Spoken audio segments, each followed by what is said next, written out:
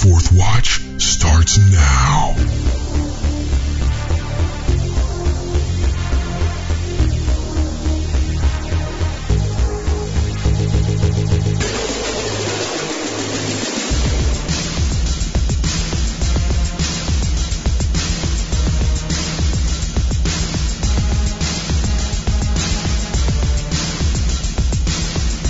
Hello, everybody.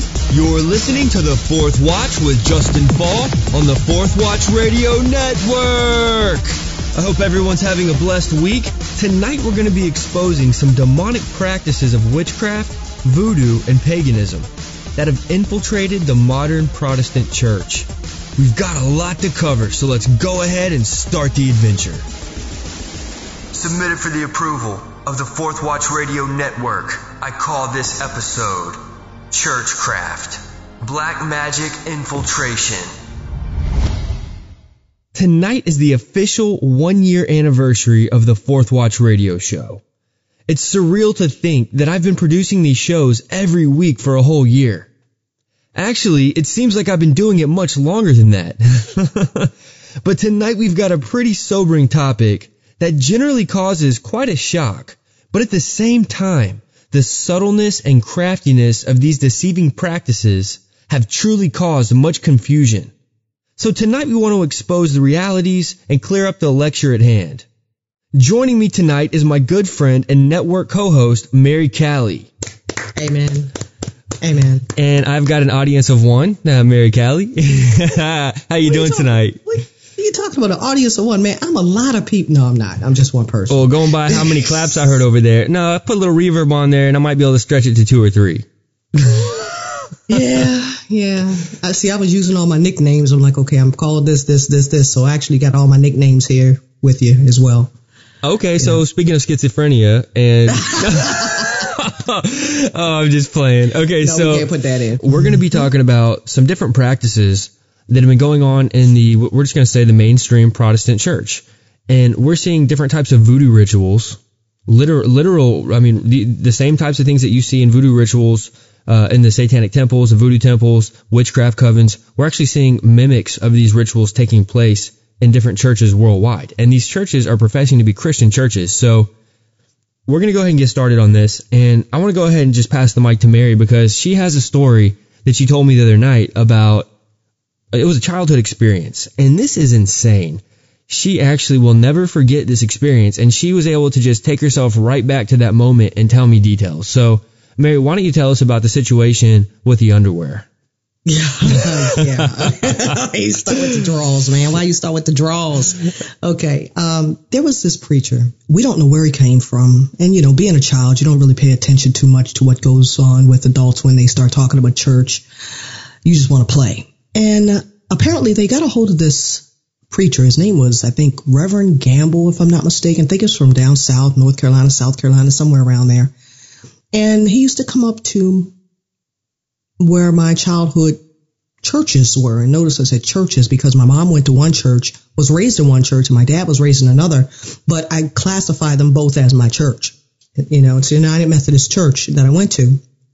And he was a guest speaker one night. And he came in, and of course, you have your regular rigmarole that goes on in the church as far as, the opening hymn and selections, prayer, all that kind of stuff, offering announcements, typical thing like that. And then he got up to preach. He would preach, and after he's done preaching and whatnot, it became like an altar call, went right into altar call. And of course, you get people who come up, as typical, they come up and they are like, if you would like to come up for prayer, or if you need Reverend Campbell to pray for you, whatever, you can come up. People started coming up. I'm going to tell you something. This guy creeped me out. I mean, when I say creep me out, you get a feeling about something. And I got something to say to parents right now. Don't disregard when your children start acting strange around someone that they don't know. There might be something going on with that person, because children have a tendency to pick up on a lot that we have become numb to, because we've been exposed to a lot more than what the child has been exposed to. So therefore, they're a little bit more sensitive, I think. This guy creeped me out. he would look at you like he's looking through you, almost like trance-like state type deal, just weird. People were in line to, get their prayer and whatnot, and he would look at them like, if you came up and said, like there was this one lady, I can't remember which lady it was. Actually, I can, but I prefer not to say. And it was relative, and they came up for prayer. And apparently there was an issue going on where someone could not leave the house, no matter what. They just couldn't leave the house.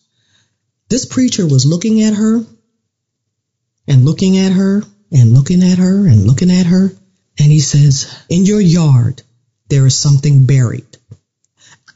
Now, see, I'm a kid and I know that's not right. Okay. You're not from here and you can tell me there's something buried in my yard? That's not right. I know that for a fact. You need to go and look. And he told this lady the area in which she needs to dig up, and she will find that there is something buried in the yard. Sure enough, she did it. And there was a pair of underwear buried in the yard. Somebody had put a spell on the individual in the house that prevented them from leaving the house. Every time they went past a certain point where that underwear was buried, they would get really, really sick. And so they would have to go back in the house. That's what was happening. But the freaky thing about it was this so-called preacher knew this. Now you talk about some voodoo, clairvoyant, I don't know what he was type person. He also did things like would tell people to mix up certain concoctions. Or if you have this and that. And, Justin, I didn't tell you this one. I guess somebody had an illness. They just couldn't shake the illness, no matter what it was. This was like the second time he came back. The second time he came back, people found out about what he did for this one person, and the church was packed. And this time the line was really long, And he told this one lady the reason why she's having the issues that she's having as far as her illness is because somebody put roots on her. And this is what she needs to do. Told her to go get a mason jar, filled it up with some stuff. I don't know what he said. You're a kid. You don't really pay attention, but you know the word mason jar, but you don't know the ingredients. Told her to fill it up with something or do something or put something in it or whatever.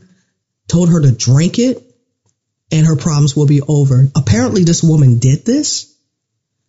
And what came out of her was some sort of snake-like looking thing. Now, here's the thing. That's voodoo beyond voodoo. First of all, to have some sort of man come into you, supposed to be the house of God, and give you voodoo remedies as far as I'm concerned. Because, see, I'm older now. I understand what this stuff is. I don't take that stuff lightly. And he would put his hands on people, too, just to let you know. If you're a member of a church, or even if you do go to church from time to time and not a member, before you enter the doors of that church, ask God for some wisdom, understanding, and some discernment to see if you really need to be there, because that might not be the place for you, because there might be some stuff going on in that church that just ain't right. Let me just interject real quick. First of all, this pastor, this evangelist, whatever you want to call him, he obviously had an idea of some pretty specific details. Now, this isn't necessarily a long shot in and of itself. The first thing that comes to mind, I think back to the book of Acts. I think of the girl that had the spirit of divination. She was able to speak things. She knew things that were outside of a normal person's ability. She was able to soothsay, give fortunes, look into the future because of a demon that was inside of her. Now, that was the first thing that crossed my mind. But I've been in situations. I remember I was going to a grocery store one night, and I felt the Holy Spirit tell me I needed to. There was a woman that was coming out of a barbershop, and she was closing down. She was like the manager or something. So I felt the Holy Spirit say, you need to go pray with her right now. And I'd never had this happen before, ever in my life. And I was real nervous, but I said, okay. So I just pulled my car up to the curb, and I walked over to her, and I said, ma'am, this is going to sound absolutely nuts. And I had my friend with me, and we had just got out of Bible study. We were having a home Bible study. We were coming to pick up some snacks and then go back and hang out and fellowship. So I walked up to her, and I said, this is going to sound crazy, but the Holy Spirit just gave me a strong unction on my heart that I needed to come over here and I needed to pray for you. And she started to cry. I mean, she just started to cry. She dropped her bags and said, "Oh, hallelujah. Thank you, Jesus." And she said, "I need this right now. You have no idea." And I'm getting chills actually right now telling you guys this story. And so I said, "Okay, look, I'm going to put my hands on your shoulder." I put a hand on her shoulder, and then I put a hand on my buddy's shoulder, and then he put a hand on her shoulder. And we all bowed our heads, and I just started praying. And it was like I was getting these words from the Holy Spirit directly coming out of my prayer. I didn't even know what I was praying for. And I started to pray things about her, specifics about her health and finances and family relationships and different things that, I mean, I would have never known any of this. And she was just bawling like a baby. And as soon as I said amen, it was like we all looked up and there's a police officer standing right behind us with his car right by mine. And I'm like, oh boy, I'm about to get a ticket. Yeah. Not only am I praying out in a public place, but I'm also parking illegally in a fire lane. And he said, "This is amazing." And I said, "Excuse me?" He said, "What I just witnessed here," he says, "this is the work of God right here." He said, "Do you mind if I jump in and get next?" And I said, "What do you mean?" What? I said, "You want to pray with us?" He goes, "No, I need you to pray for me just the way you prayed for her." And I said, "Wow, come on. So now we have a circle of 4 people. And I'm praying for this gentleman, and the Lord put a specific knowledge in my spirit. I just knew that he had this injury. And so I started praying for this injury and some of the details. Now, this is insane. It was just coming out. It was just, I mean, holy fire of the Holy Spirit came down in this parking lot. And I'm just like, it was almost like prophetic prayer. I've never experienced this in my life. He starts crying like a baby. And this guy's like 275 pounds. I mean, he's tall. He's a football player built. He's just wailing and flailing. I mean, just crying like a baby. And I got done, and he just said, "Thank you, thank you, thank you." He said, "How did you know all that?" And I said, "I don't even know exactly what I just prayed for." Wow. And he said, "That was the Holy Ghost." And I said, "Amen, it was." And he gave me his card. He goes, would you mind calling and checking up on me every once in a while? And I was like, "Absolutely. I live right down the street. It's a small community." I said, I would be more than happy to. So I say all that to say that was not me. That was the Holy Ghost. Okay. I mean, that was clearly the Holy Spirit. No question about it. I was sensitive to the calling of the Holy Spirit. So when we're sensitive to the Holy Spirit and we're operating the way the body of Christ is meant to operate, it's not uncommon to see these types of miracles happen. I need to make that clear. But the thing is the reason we don't see these types of miracles happen is because, first of all, we don't have faith. Okay, I can't explain it. I was in a place in life where my faith was so strong. I mean, I can't tell you. I was preaching everywhere. I mean, everywhere I would go on the street, I would try to witness. I was witnessing to my classmates in college, and people either loved me or they hated me. So, I mean, right. People either got under strong conviction and they didn't want to talk about it, or they would just, love it. So God can work the same way today that he worked 2,000 years ago. That's something we all need to know. But what we need to also realize is that when we see a preacher who's operating in what we'll call something like the prophetic, where he knows these things, he's speaking about this particular situation in your yard, there's something buried over here, that's a little strange if you take that and then you add to the equation the fact that he's telling people to do voodoo-like rituals. Mm-hmm. Now, I mean, for him to tell, okay, so basically to break the curse, you got to go out, you got to dig up these underwear, and you got to bring them back inside. Now, as Christians, we know that that's not how you break a curse. That's straight up witchcraft. Surely. Now, go ahead. You mentioned something else, and this is really interesting because, I mean, we got the potions, we've got the alchemy, we've got the voodoo breaking the curse, and we know that in voodoo religion and witchcraft, they will bury certain items in the yard. This is a fact. But you said something else that really sparked my attention about the freezer. Yeah, take the underwear, and if you want to keep the person coming home, what you do is you take that. Now, this is what I heard. Now, take the underwear and put it in a plastic bag and put it in the freezer. Wait. You said if you want to keep that person coming home. Let's just go ahead and let's just get the cat out of the bag. Okay, there was a man and a woman involved here. 2 women, 1 man. Okay, right. The woman who was attending the church service, she was the wife of the man. Right. They were married, and he apparently had been cheating on her with this other woman. and she knew it. She knew that her husband was cheating on her.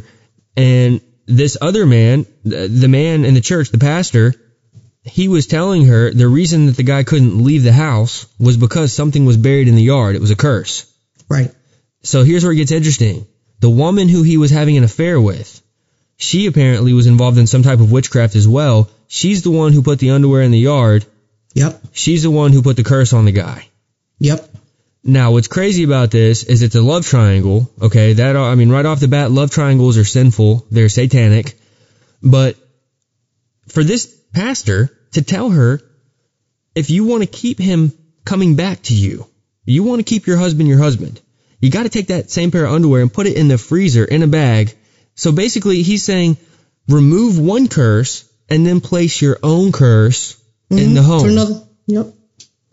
So pastors don't operate that way. So for anybody listening who's saying, oh, well, the guy had the gift of prophecy, no. You don't have the gift of prophecy when you're operating in witchcraft. So we basically lay out the equation, we lay out all the evidence, and this is what we're left with. And I'm going to tell you this too, Satan also can give you a word. Not a lot of people think they get their word from God. God gave me a word. God told me to do this. You sure? Are you sure? Test it with the scripture. Test it like you ain't give it the acid test. I mean, put it through it. Don't just say, okay, yeah, God told me to do this and is it him? Is it really? Look for it in scripture. Like Justin said, if it ain't in the book, Well, this also goes back to, and we're not going to go into great detail on this topic because we are going to do a show on this later on, but Mary Cali got an email from somebody about a month ago, roughly, and it's a woman who had never heard of our shows, okay? She didn't know about the Fourth Watch Radio Network, didn't know who Justen Fall was, didn't know who Mary Cali was, knew nothing about us, but she was led to write Mary Cali on Facebook. And apparently this woman had been getting messages from God, was it? Yeah. Or was it an angel? I don't remember. I can't hardly remember what it is. I'm going to have to go back and check it out. But she was getting messages either from God or an angel. I can't even remember what it is, to be honest with you, because it didn't even sound right. But the messages were totally unbiblical. It was. That's why I say it didn't sound right. And so we obviously, and these things have been happening for quite some time, and she didn't really know if it was a bad thing or not, but she was convinced that it was God. And she claimed to be a born-again Christian. See, this is what happens when you don't test every spirit with the Word of God. That's the problem we see in the church. You got to test everything with Scripture. That's the bottom line that I want to make very clear. And this next story I'm going to tell, this is insane. I mean, this is absolutely mind-blowing.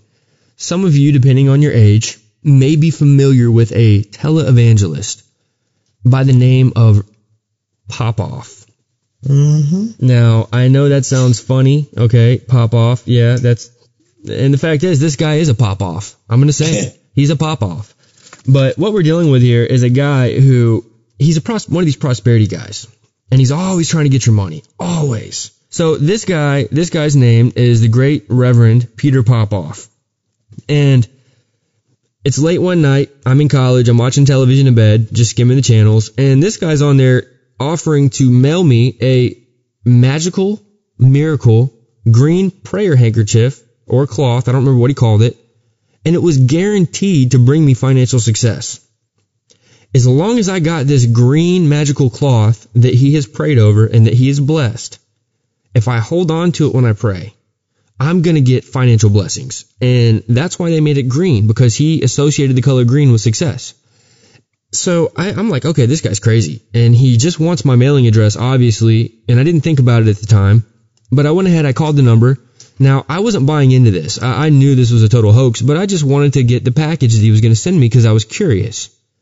So I call in, I give him my mailing address, my information. I get this envelope in the mail. We're talking maybe not even a week later. I mean, we're talking the dude almost overnighted it to me.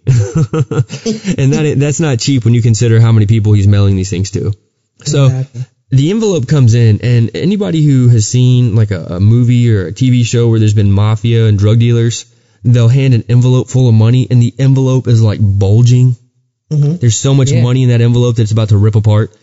That's what this envelope looked like. This thing was so fat stuffed. And I said, wow, how did he get all this in here? So I opened it, and it was almost like I just got back from trick-or-treating, and I'm dumping out all my candies and trinkets. That's what it was like. And so I don't condone trick-or-treating, by the way. But I empty out this envelope, and it was an array of, it was like a goodie bag from a party. All these little things in there. And I got I got my miracle handkerchief, and it was some cheap little, probably made in China, probably dyed with lead paint. But I open up the letter, and there's like a 6-page letter. And they printed this thing to look like it was handwritten. That's how they roll. They got this computer software where they type in the name. It's a name database of all the people that they mail to. And it will place your name specifically in every other sentence. And it looks like it's handwritten with an ink pen. I mean, we're talking about hardcore. A lot of planning went into this operation. And I'm reading through, and every other sentence it's talking about Justin this, Justin that. God told me this for you, Justin. I mean, a total hustle. And we're talking about a guy who's preying on little old women and just the people who don't have anybody to talk to, and they're seeking some kind of hope. And this is the guy they come across. And 6 pages, he's talking about all these things that I need to physically do to earn God's grace, God's favor, to get prosperity. And part of that included sowing a major seed into his company. And that's what I call it. I call it a company because it's not a ministry. It's right. If you want to call it a ministry, it's a satanic ministry, but it's a company. And so anyway, long story short, I kind of laughed it off. I showed my brother the stuff. Not even a week later, I get another jumbo envelope in the mail. Now, I received quite a few of these over the course of a couple months. And what happened was I wasn't sending any money, so eventually they stopped. They stopped sending me the care packages. But let's talk about the care packages, Mary, because this is where it gets really crazy. Mm-hmm. What are we talking about tonight? We're talking about voodoo and witchcraft practices and rituals amongst these so-called Christian churches and ministries. Right. Now, anybody that listens to Mary Cali's show, she always rattles those Bible pages. I'm sure you all know. Well, you're about to hear my envelopes. I got a few of these envelopes left. Okay, I just got to say it. I lost quite a few of these when I moved. I wish I still had them all.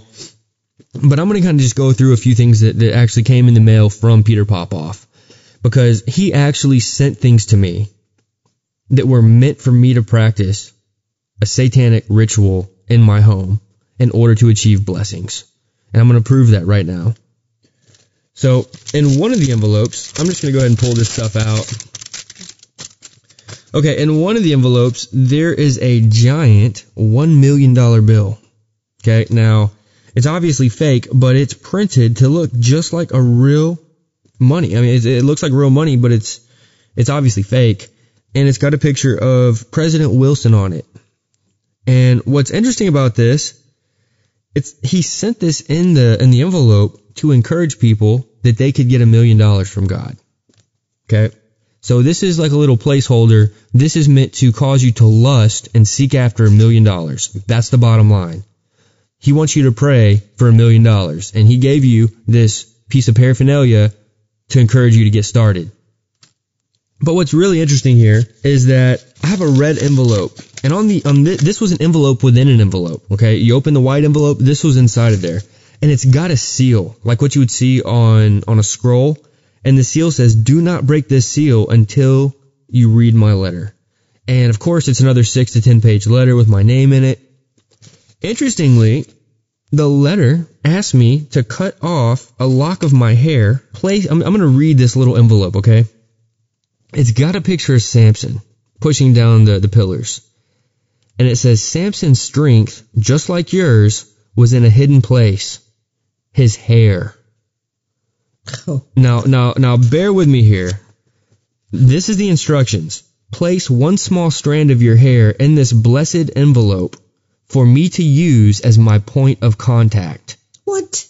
God will reveal to me your strengths and talents as I use this living part of you as my contact point. What? Place your lock of hair in this envelope and seal this envelope and put it in the reply envelope provided. What? Okay, has anybody ever heard of voodoo rituals where they need a lock of someone's hair? Yes. Santeria, Palomayamba. I mean, we're going back to African roots religion here. Yes, you are. You are taking it way back in the jungle somewhere. And now let me just correct something that this knucklehead said. He's going to use this living part of you. Okay, whoa, stop. Your hair is dead. By the time you see your hair, it's a dead cell coming right out of your scalp.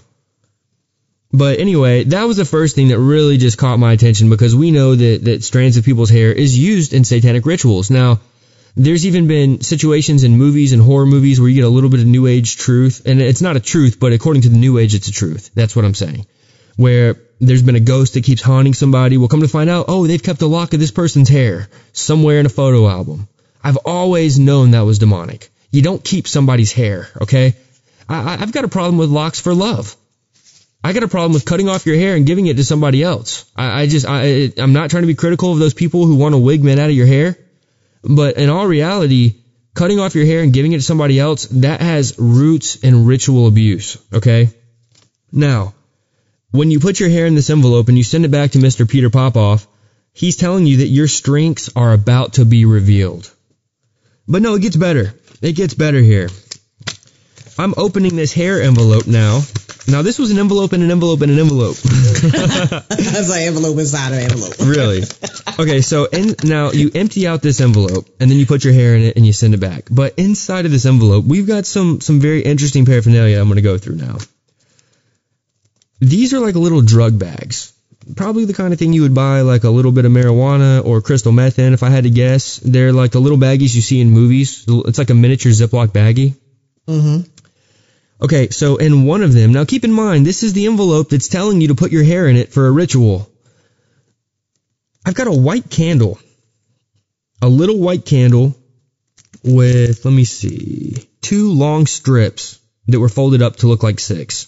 2 long strips of a dollar bill.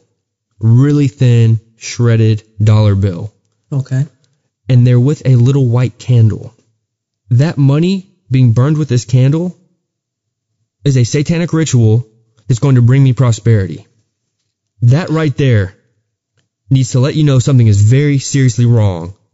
And the sad thing about it is you have people who would actually do that. Now, you have discernment and you also know the word of God, so therefore you're not going to get caught up in this. But look at the thousands or millions of people who have done this and are probably having some sort of demonic infestation go on in their house now, or even with them.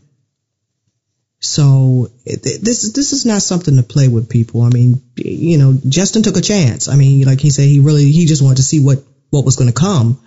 It was research. It was all research based. I can assure every one of you that's the only reason that I even called in. Right, it's research. But you get some people who they're not researching; they're searching. They want prosperity so bad they're willing to do. You know, it's not going to hurt to burn this. It's not it's a candle. You don't know what he said over that candle. But he's telling you to burn it. You're supposed to burn it with these strips of money. I mean, what in the world are we dealing with here? Sending in your locks of hair. I've heard of people being asked for their fingernails. Man. Literally. Seriously, they want, when you clip your fingernails, they want your fingernails. What do you want my nails for? Okay. You know what? I gotta just say this. I got more. There's more here, folks. Really? Yeah, no, it's about to get even worse. Okay. I'm saving the best for the last. I'm working into it. Okay, goodness. I got another little bag with a button in it. Okay, now this button is a point of contact for Mr. Peter Popoff. Like, I'm supposed to believe that this button came off of one of his probably $1 million suits. So I now have a point of contact for him, which is a button. Now, I guarantee that someone in his company went out and bought probably 200,000 buttons that all looked alike, a big case of them, put them in these little drug bags, and sent them out. So now I've got a candle to burn with money for... I'm just going to leave that alone. Because, just don't. Because it's actually... something's about to intertwine here. I don't want to give away the goat. Okay, so I got a white candle with shredded money that I'm supposed to burn. Okay, I got his button. It's point of contact. Then I'm opening this right now. This is going to blow your mind, folks. And listen, if anybody wants to see this, I will be glad to take pictures and post this on Facebook, because you're not even going to believe me. I've got a red candle in a little white envelope. Man, that sounds like some voodoo stuff down in Haiti. Okay, now let me just say, okay, I got the red candle now, but it's not just a red candle. You guys are going to lose it when I tell you what else is in the bag. What's in the bag? What's in the bag? It's got a red piece of yarn, like a little, like what they use in Kabbalah. What? I've got a piece of red yarn that I'm supposed to wrap around this red candle. Just like, I'm telling you, this is straight up Kabbalah now. We're now dealing with, okay, it could be a love spell because in voodoo, the red candles are used for love spells. Man, you know what I'm getting ready to do? I'm getting ready to just throw this microphone across the room and just break it up. Are you serious? I got it right here. Now, I'm going to take it a step further. I did a little looking into this. Okay. There's some kind of a video game or something. It's got a cult following called The Binding of Isaac. Okay. I don't know anything about it, but in the game, there's a ritual involving a red candle being lit and then moved up over the character's head. Basically, you activate it in the game. This is a ritual you perform in the game. And again, I don't know everything about this. I'm just telling you what I found. Isaac will raise the red candle above his head. And it has something to do with it's a ritual. Okay, now I'm telling you that this has nothing to do with the video game. I'm just making a point that red candles are used in satanic rituals. They're color-coded. And I got a piece of Kabbalah yarn in here. And if you go to the Kabbalah website, you can buy these little pieces of red yarn for top dollar so that you can tie them around your wrist. Okay, now, moving on. We got more. Then I got a green candle. Dude, stop. No. Stop it. You hear stop this? It. You hear this? That's another envelope. Okay, so I've got a green candle now, and it's a little cracked and smushed because, look, guys, I moved, and it got pushed to the bottom of a box. But I've got a green, and these are like the little candles that you'd see on a cupcake or something. Okay, I've got a green candle with a green piece of yarn. Now, anybody that knows about green candles, okay, a green candle generally represents wealth and prosperity. Some type of gain, generally speaking. Right. Okay, but in magic, you can actually perform a money spell officially. You can look into this. But there's a lot of magic involving green candles. Okay, and there's symbolism in the green candle, not just about money, but I'm taking you guys over to the Psychic Revelation website. Okay, now again, I would not be on this website if I wasn't trying to make a point. So bear with me here. Let me tell you what it says. For centuries, candles of different colors have been burned to attract desired emotions, material wealth, or karma. Candles can be one of the most effective tools used for meditation, for rituals, and other ceremonies. The size of the candles you use is not important. It is the color and its meaning that matters. Boom. The size is not important. Peter Popoff knew that when he sent us these tiny little cupcake candles. But he knew that the colors were important. This man was trying to infiltrate satanic practices in your home by sending these out. Now let me go on. Only fresh candles should be used. This avoids issues with candles that have picked up negative energies and vibrations interfering with the ritual or meditation and adversely affecting the outcome. This is totally occultic. They're talking about candles. Oh, yeah. Candles somehow can collect energy. Now, in Christian terms, that would be demonic presences, okay? Yes. And vibrations. And vibrations is another new age term that they connect vibrations and energies, but what we know they are is it's demonic presences. Demonic, yep. Traditionally, candles should be lit with matches and they should be snuffed out, not blown out. Now, this is just supernatural hocus pocus, okay? Now, here we go. Meditate and establish a psychic link between the candle and yourself. Be specific in what you ask for and don't get too greedy. Do not use candles to put negative energy onto others. Always be careful what you wish for. You might just get it. Now, this man is sending these candles out. They're color-coded. They're made for ritual use. And he's wanting you to pray and ask for things. He wants you to, with the green candle, you're asking for wealth and prosperity. With the red candle, you're asking for blessings on a loved one, or you're asking for love. You're wanting to seal the deal with somebody. So, Let me just break down. I'm just going to break down the 3 candles. Dude, are you going to tell me there's a black candle next? No, I wish there was, because that would really goodness. But you know what? Let's just be honest here. It doesn't matter. It doesn't matter if there's a black or not, because we got a green, a red, and a white. So exactly. Let me just explain what these candles represent, okay? Here we go. Red represents physical pleasures. It can stimulate lust, courage, or strength against enemies. Red candles can confer passion, love, and or respect. Red candles stimulate energy, health, fertility, and willpower. Red candles also draw Aries and Scorpio energy. They increase magnetism in rituals. The red candle infers sex, vibrancy, and survival. That's your red candle right there. Now let me take you down to the white. This is where it gets crazy.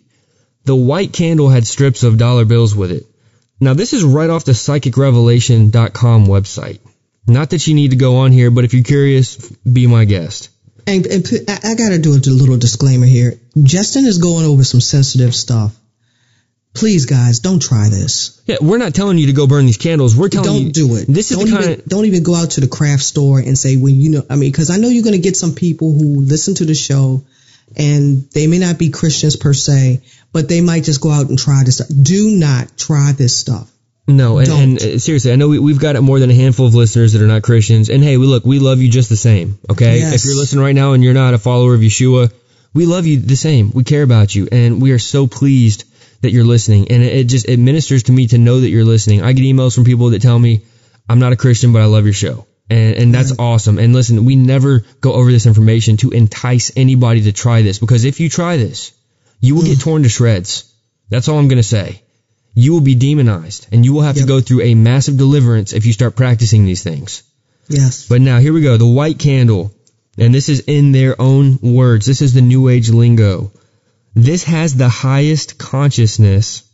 Again, we're talking about a candle here. This white candle has the highest consciousness to protect, to purify, and to heal.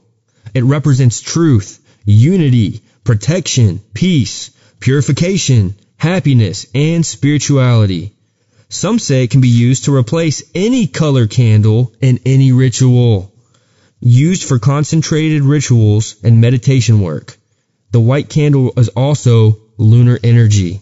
So, we've got these candles that are straight up. I mean, these are right out of the occult books. Now, the green candle, I've given you a rundown, but let me just bust it out real quick.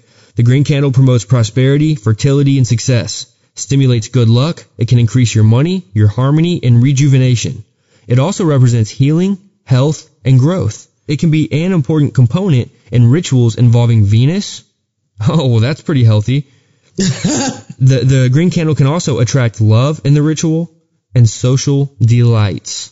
Oh, my goodness. Okay, so we've got these candles all sent courtesy of Peter Popoff Ministries, and he is encouraging us to take part in rituals with them, thinking that we're serving God, but in reality, we're serving Satan. This is bringing in satanic voodoo rituals, witchcraft rituals into the church, into your home. All right, so we got three more things to talk about here for this particular story. I've got a piece of royal purple ribbon. It's got a little pin, like a little clothespin for you to pin it inside your clothes and wear this thing underneath your clothes. And the color purple in witchcraft is used to obtain desires, power, and success. According to the witchcraft manuals, purple can stimulate idealism and psychic manifestations and help make contact with the spiritual world. Purple increases enthusiasm, desire, and power. It is also powerful for healing and spiritual development. Now, the interesting thing, this is where it really hits home. This is the whole point I'm getting at. Peter Popoff wants you to wear this. He wants you to wear this cursed object that he has cursed. And let me tell you what people use this for. This is right here from psychicrevelation.com, and we're moving off of this site very quickly. Some attempt to use purple items for power over others. This purple ribbon was meant for you to wear so that he can have power over you. That's my take on this. And I'm getting this information right out of the New Age publications. All right, now, Two more things. We have this thing called, it's another little baggie, a smaller baggie, and it has what looks like an Alka-Seltzer. But the Alka-Seltzer has words pressed into it, and it says Insta Cloth. This is an instant prayer cloth. You can take this thing in your pocket anywhere you go.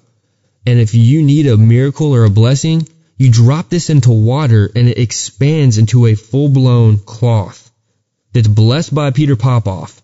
And when you expand this thing in water, the magic takes place and you've got a blessed cloth you can use anywhere, anytime. It's like a single use only. When you get into a pinch, drop this into water and alakazam, you've got a miracle prayer cloth. You can touch it, drop it on somebody, and boom, instant miracle. I just find it to be quite odd that people actually fall for this. But then again, when you're spiritually dead, you'll fall for anything.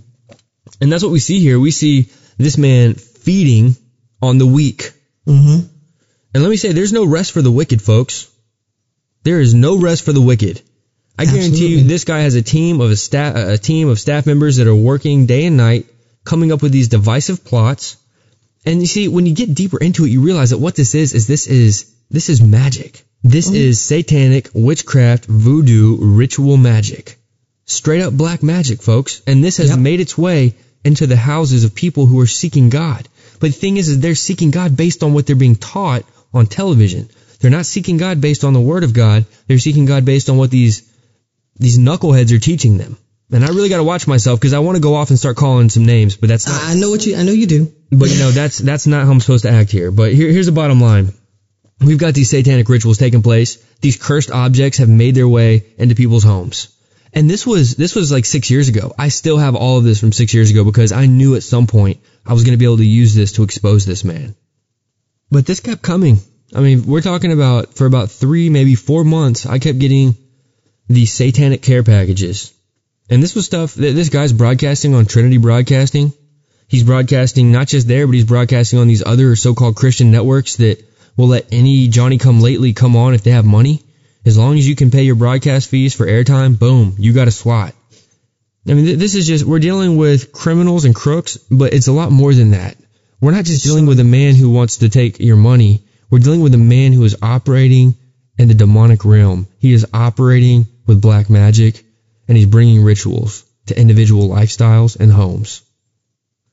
We're going to talk about a particular pastor, and this is really interesting because we're talking about a pastor here who made his congregation eat grass. And he made them eat the grass to make them get closer to God. And then shortly after, he used them as human carpet. He was getting them all to lay down to get walked on. And now he's got them drinking petrol. And this is just from this last year. These practices this petrol event is very recent. But let's break this down real quick, okay? Pastor Lesego Daniel, he poured some of this liquid into a bucket, and then he dropped a match into it, and it blew up on fire. He was proving to his congregation that this was petrol. And then what he did was unveil another miracle to the congregation. He told them that the petrol had been turned into pineapple juice, and he persuaded people to line up and drink it from the bottle. So these people are coming up to drink this miracle pineapple juice that he says he just turned into pineapple juice from petroleum. And he's saying that this was basically him being Jesus. Because he was doing what Jesus did by turning water into wine, but now he's turning petrol into pineapple juice. Now, I'm going to play the clip.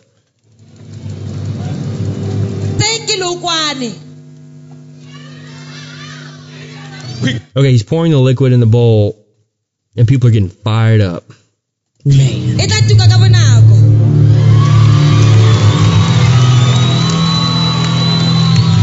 Okay, so he just dropped a match. Now, do y'all remember on the candle segment, it talked about lighting, when you're doing a ritual, you're supposed to use a match? Right. He just dropped a match into this bowl of petroleum, and it lit up. Now, we all know that ain't no miracle, okay? You put a spark or a flame next to gas, it's gonna light on fire. Yeah, exactly. But you got all these idiot sheeple in this guy's church who probably practice voodoo in their bedrooms, And they're all cheering and cheering like Jay-Z just walked out on the stage because this petroleum just lit on fire. It did what it was supposed to do. Exactly. It's like, big deal. It did what it was supposed to do. It did not defy the laws of physics. How about it? Hallelujah. Oh, and she hallelujah'd that. Oh, yeah, hallelujah. The fire got started. Oh, goodness. Turn it into pineapple. Kay fetola ko ng pineapple juice. The word is upon it. Lefoko le godimo ga yone. Okay, I just got to stop it. They're all cheering this guy on. He just poured it out of this bottle, and now the guy says, a pineapple juice. So basically, the guy just turned it into pineapple juice right there while the bottle was in his hand. And now he's taking a sip of it in front of this huge congregation, and they're all going nuts. They're going nuts. How is it? There's a lot of fumes. Did he just cough and spit? He just coughed. And okay, if you just drank petrol, you probably would cough. And he spit. You heard when he did it, right? Oh, man. Well, that's some strong pineapple juice. It's a pineapple juice. Oh, how is it? It's a little fumes. Okay, here we go. Okay, come on. Fumes, Uh-huh. but I don't have any side effect. My words shall do what? Lefoko la me le tla dirang.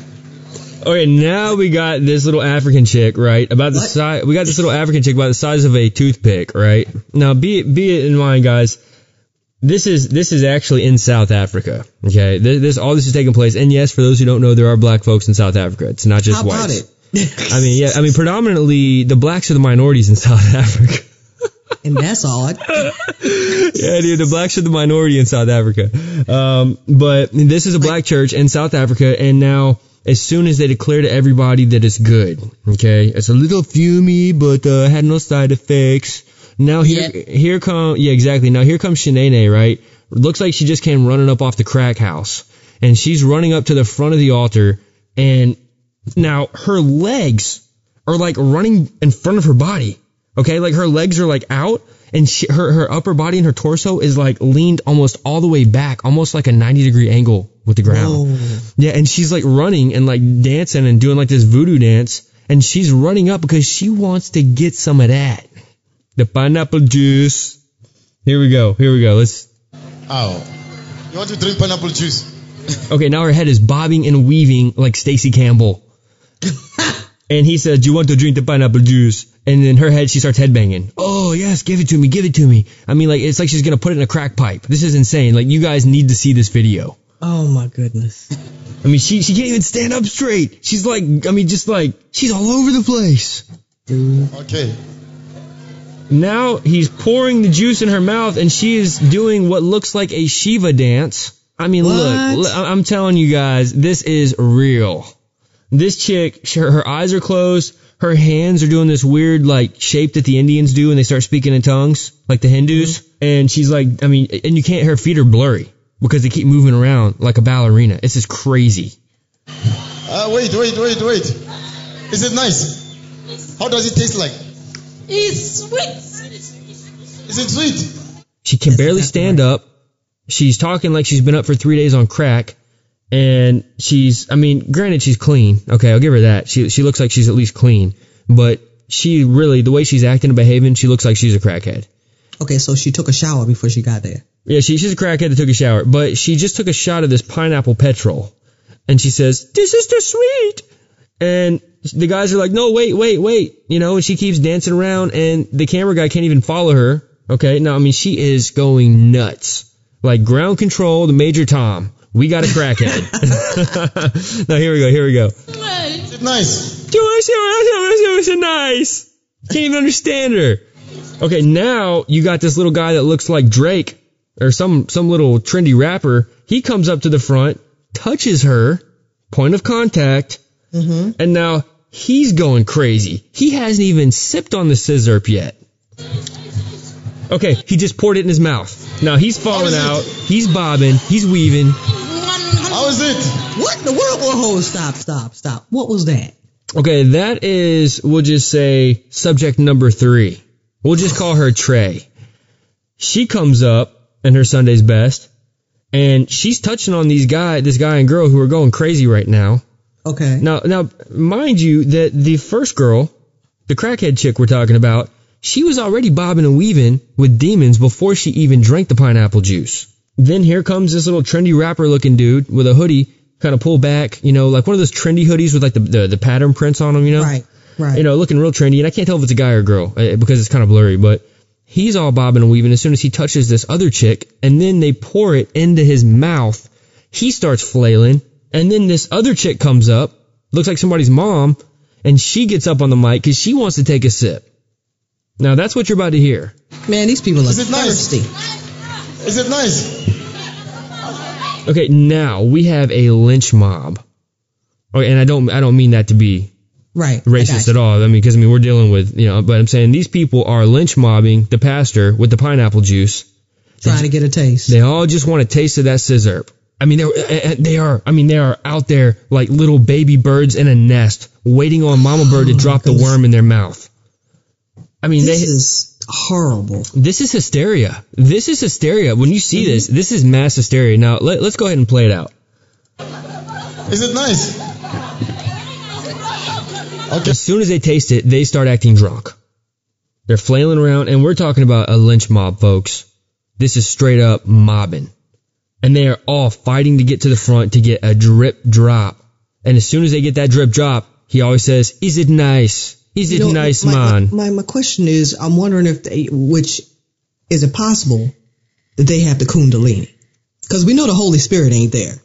Okay. Oh, no, there's not even a fraction of the Holy Spirit here. If there was, No. if there was somebody in this room filled with the real Holy Ghost, they would be up and they would be punching and they would be, let's just be real for a second. Anybody filled with the Holy Ghost, they'd be turning the temple tables upside down right now. You know what I'm saying? Smack the so-called pineapple juice out of his hands. I just don't get. I think what's happening is they're getting the Kundalini. This place is infiltrated, and here's the deal. There's a lot of debate about the Kundalini, but what we do know is that demons operate just like this. How do we know? Yep. Because we see this in other religions. Mm-hmm. And there is no Holy Ghost in other religions, okay? Yep. Demons and demons and demons. But in Christianity, when you come to Christ, you get filled with the Holy Ghost. And I'm going to say this, and I'm sorry if I offend you when I say this. It's not my intention. When you accept Christ, you get the Holy Spirit. It keeps you. Doesn't make you act like you're out of control. No, you don't see that in the scripture. You don't see anybody wailing and flailing like those little things they put outside of a car dealership. You don't see any of that. You don't see anything in the scriptures where people are crip walking. Yeah, your boy Squirrel Master, Flash Master. Yeah, Flash Master. Crip walking and. Well, listen, we got just a little bit more on this video, and Okay, go ahead. Let them go ahead and run around and drink some pineapple juice. Go ahead. They're making me thirsty. Let me drink some Canada Dry. How does it taste? It tastes sweet. Pineapple juice. Okay. Okay, do y'all remember those videos? I'm sorry, I keep starting and stopping it. Do y'all remember those videos of Michael Jackson getting off an airplane? And Yes. there would be a million people, yeah. squeezing each other and crying. People would be crying for goodness sake because they see Michael Jackson getting off an airplane and they're crying. Mm-hmm. That's what's happening here. Wow. All these people, they're pushing and forcing their way to the front to get a drop. Might it be they just don't get pineapple juice over there? I'm telling you, they probably got pineapple plantations over there. I don't think the soil supports it so much. Look, the Jim Jones thing. Do you think people went and fought for the Kool-Aid? I don't know. Are they thirsty? They're thirsty for something, and they're getting just the opposite. Now, let me finish this. Okay, that was it. Oh man, okay. Now I got some thoughts on this, and what I'm building it up like something big's about to happen, and it's quiet. Click. Okay, so basically, this reminded me of there are these churches that we tend to see them in certain regions of the United States where they handle snakes, and it's a branch of Pentecostalism. And I'm not criticizing all Pentecostals. That's not what I'm doing here. I'm just making a point. This is history. These churches are offshoots, and they're called the snake handlers. There was a TV show that came out, and some of you may have heard of it. It's called Snake Salvation. Yes. And a great show.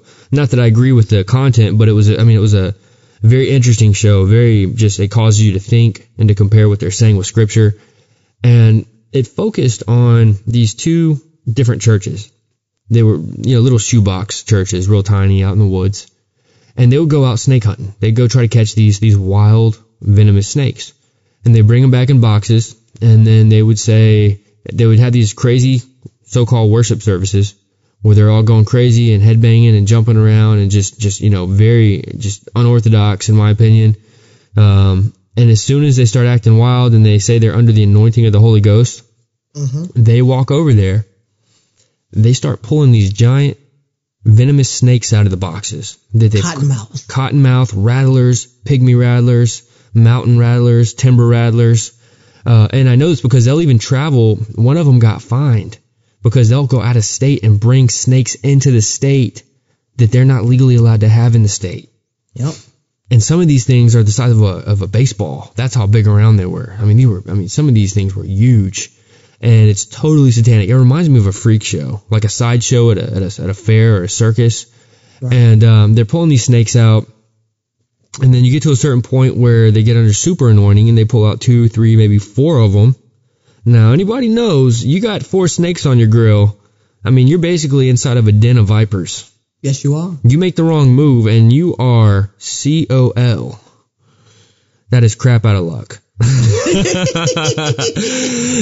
Anyway, so what's interesting, I could get into the drama and everything. I'm not going to get into all that of what took place in the show, but they didn't just handle snakes. They had this other belief. They would go to the hardware store and they would buy Big Cody was his name. Big Cody would go and he'd pick up a big old bag of industrial strength lye. Yeah, well, and what would he make? You know what lye is? Mm-hmm. You want to tell everybody what lye is? Well, let's just put it this way. He made a concoction called strychnine. Lye is an industrial grade poison that's used to kill rats. And they call it, when you mix it with a certain ingredient, it's called strychnine. That's right. It's now straight poison.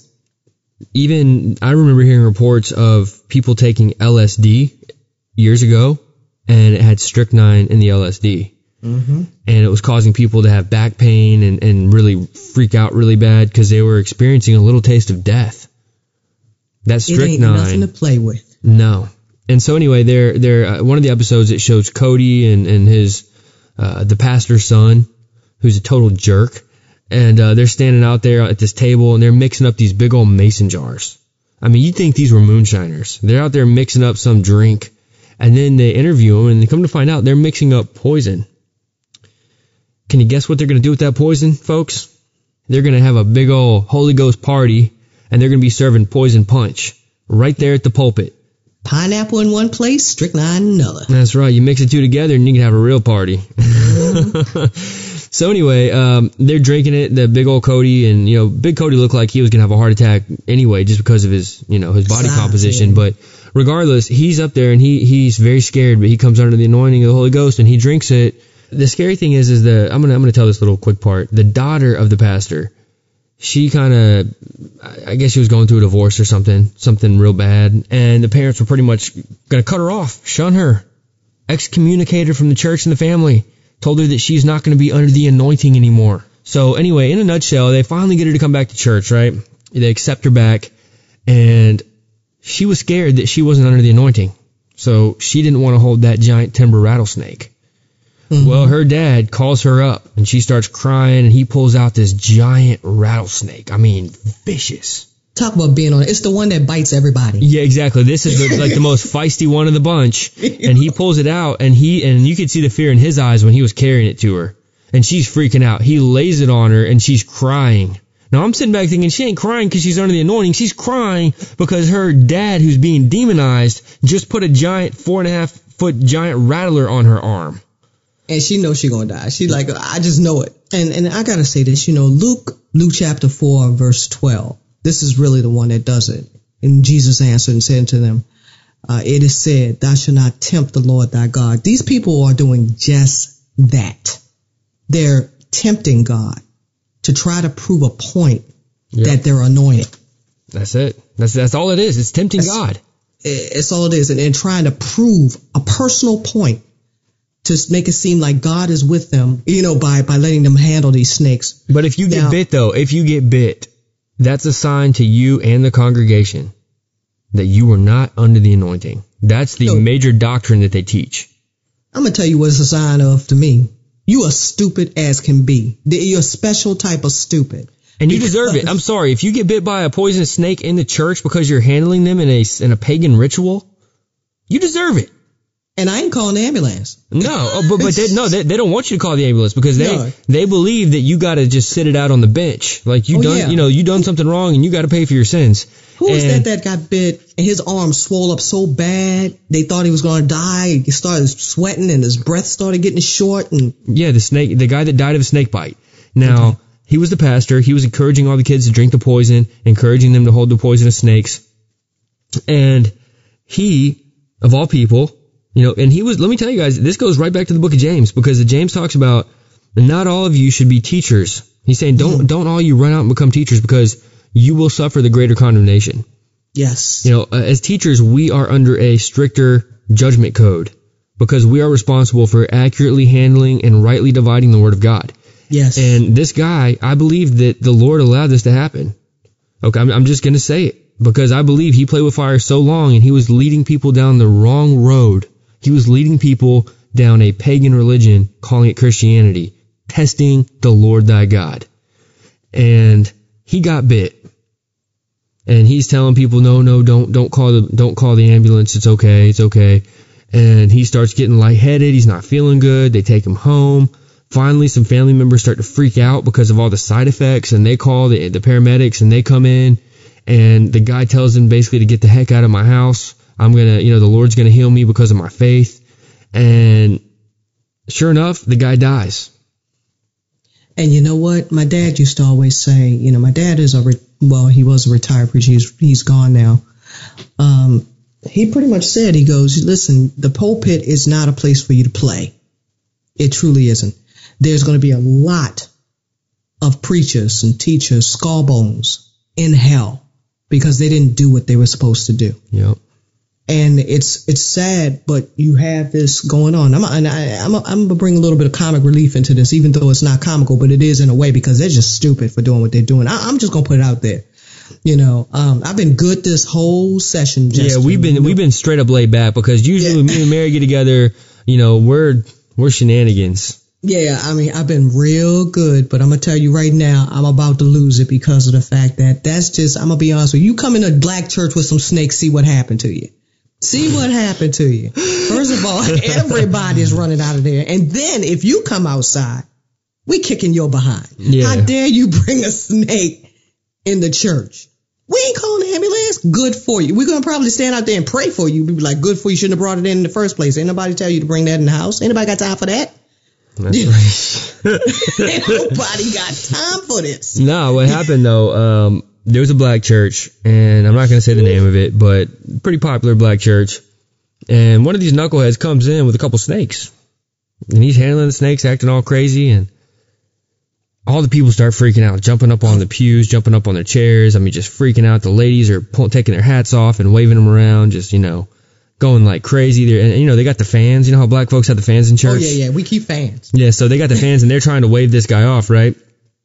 And so finally, the big pastor walks up to the guy and goes, excuse me, did Deanda get at you? And he said, what? The guy with the snake said, what? And the pastor says, did Deanda get at you? And the guy goes, Deanda? Deanda who? And the pastor said, Deanda his fist. Pow! Sorry. Okay. That was stupid. But I gotta say, in a way, and again, because people it's no different of what's going on in the hills of West Virginia where they do snake handling is no different than what went on in South Africa with drinking whatever it is they were drinking. Eating the grass. Acting just a straight like a nut. The point of the matter is that both group of people think they're anointed. Both people think that they got whatever the will of God's going on and that person is anointed to do what they're doing. They're both getting messages from demons working through that person, and they're both persuading the audience to believe such things. This is just sending people straight to HELL. Double hockey stick. They busting hell wide open with these doctrines. People are willing to do anything if they're told that it's going to work. People hit rock bottom, folks. They're willing to go anywhere and do anything, try anything, if they're told that there's some hope at the end of that practice. Mm-hmm. The candles, the lock of hair, the petrol that tastes like pineapple juice. Sweet. It's sweet. King Julian. No, I'm just kidding. King Julian. I mean, seriously, guys. I mean, this is unbelievable. Well, Mary, it is getting late over here, and if we keep What you on mean over here? So we both on the East Coast. What you talking about? It's late here too. East Coast. All right, well, have a good night, Mary, and we'll talk soon. All right. All right, talk to you later. With all of this information brought to light, I want to move our focus into a topic that can truly affect everyone listening. This is a subject that, if handled improperly, can dictate our thoughts and actions and cause many spiritual issues. I want to talk about a high calling for every believer to be humble. On the surface, it sounds simple, and to a certain degree, it is, but it's deeper than some might realize. And it's a subject that we all need to understand from a biblical perspective. And we must realize that we are called and commanded to live a humbled life. Let me take you all to the book of Ephesians. In chapter 4, verses 1 through 2, the Holy Spirit, through the Apostle Paul, tells us this: I, therefore, the prisoner of the Lord, beseech you that you walk worthy of the vocation wherewith you are called, with all lowliness and meekness, with long suffering, forbearing one another in love. Now let me break this down. I want to break down the entirety of this command first, and then I'll get into the humility aspect. The word beseech in the beginning, it's a word that implies urgency. Paul was fervently urging us to grasp onto this biblical principle and commandment. He explains that as a follower of Yeshua, we are to walk in a way or live in a way that is worthy of our calling. But he then explains what characteristics will be present in our lives if we are truly living up to this standard. So as we go through this tonight, I want you to examine yourselves. I want you to recognize whether or not you're living up to your calling by God's standards. The first characteristic we see here is living with all lowliness and meekness. This means living a life of humility unto God. We're going to get deeper into that in just a minute. The second characteristic phrase we see here is forbearing one another in love. I'm instantly reminded of a person who has a student loan debt. The economy is bad and he or she can't get a job, which means they can't pay off their student debt. But they can apply for a forbearance, which provides a grace period or a period of patience where they aren't required to make any payments. Now, let's apply this to a spiritual matter. As Christians, we can get fed up with someone's personality, or maybe their slowness to grasp certain biblical principles. Or there could be a number of scenarios where our wicks get short. We get short-tempered with our brothers and sisters. But in love, we should forbear them, or more plainly said, we should show patience. How does this relate to humility? You see, when we start to get impatient with people, the first thing we need to realize is that in that moment, it's easy to place ourselves above that person. That is the opposite of being humble. I want you to think of a time where someone showed you patience and forbearance. You see, it takes true humility to be able to operate in real patience with other people. Now, I'm not saying that you shouldn't correct people. As a matter of fact, I believe in correction and discipline. I believe they're very important amongst the body of Christ. But in the midst of our dealings, we must be humbled, and we must operate in love and forbearance. But the question arises, what does it mean to be humble? At what point am I missing the mark according to Scripture? So let me break this part down, and I challenge you to really think about this. The first thing we need to recognize, and it's the most important, is that the most powerful example of humility that was ever displayed was the humility that our Messiah lived and taught. Yeshua left his rights, his amazing heavenly home, his cosmic kingdom, and he humbled himself to become a man and live a life on this earth, walking among his creation. His whole life on earth was lived as a servant. He became lowly and meek for our sakes. He showed us, and he continues to show us, patience and love and extreme measures of forbearance. So where does the conflict come to play in our world? You see, humility is not very popular in our world today, is it? We're taught to pursue honor and recognition from a young age. When I was a kid, I remember stacking up trophies and awards, and I was taught by the system to be proud. Award shows and talent contests are among the most popular broadcasts on television. We seem to have prizes for everything and everyone. I may get in trouble for what I'm about to say, but I want to be totally transparent and clear about this. We live in a culture where every kid goes home with a prize. They go home with a trophy or a ribbon or a certificate. They say, oh well, you didn't win, but you get honorable mention anyway, so here's your award. Your little league team came in last place, but here's a trophy that says 10th place winners. Little girls become cheerleaders without being in shape. There was a time when a cheerleader was chosen from the group of girls who were trying out. The ones who were overweight and non-athletic never made the cut. But nowadays we see everyone getting a piece of the pie without putting forth any hard work. Now you may be listening right now and think I'm being arrogant or judgmental, but in fact it's the contrary. I see these things as social engineering to puff everyone up into self-pride. I remember back in 9th grade, I was short, I was chubby, extremely out of shape, and I tried out for the high school baseball team. The tryouts were gruesome, just gut-wrenching. We would run until we felt like we were going to throw up. I couldn't keep up with most of the guys as we ran laps around the field. I really wanted to make the team, but I wasn't good enough. But let me specify, I wasn't good enough because I hadn't prepared. So I got cut. I didn't make the team. But we're seeing the social changes taking place, conditioning everyone in our society to be prideful and filled with a false sense of achievement. This is all part of the social engineering to create a prideful culture. And it's just that, ladies and gentlemen. And let me remind you that pride was what Lucifer had in his heart. When he wanted to puff himself up, he wanted to elevate himself up above the Creator. And that's just not acceptable. That's the beginning of sin. You see, humility is an elusive quality. The moment you think that you're humble is the moment that you forfeit it. But humility is the heart of the worthy walk as Christians. That's why Paul listed it here first. No matter how elusive it is, we must keep striving for it. The Greek word for humility is a compound word. The first part means low. So in a metaphorical sense, it was used to mean poor or unimportant. The second part of the word means to think or to judge. When we combine the words together, to be humbled is to think of yourself as lowly or unimportant in the big scheme of things. Now, this doesn't take away that we are valuable to God. But when we begin to see ourselves as the bee's knees and we forget that every gift and talent that we have is by the grace of God, we start to engage in prideful living. And it's an area of spiritual warfare that the enemy likes to use against believers because so many are vulnerable. And it's an easy area to fall into because of the social conditioning we've been subjected to.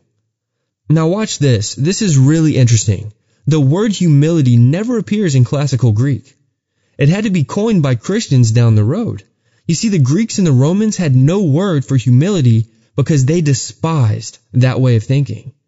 They were a prideful people, focusing on power, achievements, athletics, and sports, and survival of the fittest. They mocked and looked down on anyone who was lowly or humbled. This rings so loud with our American culture, and even world culture for that matter. You want to see massive pride? Just look at sports fans, look at athletes for the most part, and the lengths that they often go to in times of games and championships. I could really go on about this all, but let me sum it up. In contrast, Christ taught the importance of humility and was our greatest example of that virtue. The exalted Lord Jesus was born in a stable. During his ministry, he never had a place to lay his head. He owned only the garments on his body. He washed his disciples' feet, doing the job of a slave. You can read about that in John chapter 13. When he died on a cross, which was the worst type of death in the Jewish culture. And then he was buried in a borrowed tomb. I read a really cool historical account, and I wanted to share this with you as we close out another week. This really grabbed my attention. When the evangelical Moravians of Germany heard about the slavery that was going on in the West Indies, they were told that it was impossible to reach the slave population there because the slaves were separated from the ruling classes. So in 1732, 2 Moravians offered to go and be slaves on the plantations and teach other slaves about Christ. They toiled and they worked side by side with the fellow slaves, and the slaves listened to the gospel message because the 2 Moravians had humbled themselves. In a small way, that illustrates what Christ did for us. He humbled himself by becoming a man so that we could be saved. We need to come to that place in our daily lives where we humble ourselves to heed the calling that was bestowed upon us by our holy and righteous Creator. We were created for His glory, friends, and we were created to live a life worthy of our calling. So we must humble ourselves as we share the gospel of Jesus Christ Yeshua with the unbelieving world. Not going soft on sin by any means, but realizing that we are no better than anyone, and we must live a life that displays this example that was set by Jesus Christ Yeshua. Pride and arrogance can damage our ability to witness, and we need to be sensitive to that and really examine ourselves daily, because we often allow some form of pride to enter in unaware. One of the great joys I have in this ministry is preaching to myself. You see, I find myself going through the same struggles and situations that I teach on each week, and I want you to know that we are in this together. Now just take a moment to ask God to reveal to you the areas of your life that need to be humbled. I know everyone listening, myself included, falls subject to this at some point in some area. This week, let's pray for God's divine grace to help us walk in a Christ-like humility as we grow each day in our walks with Jesus Christ Yeshua.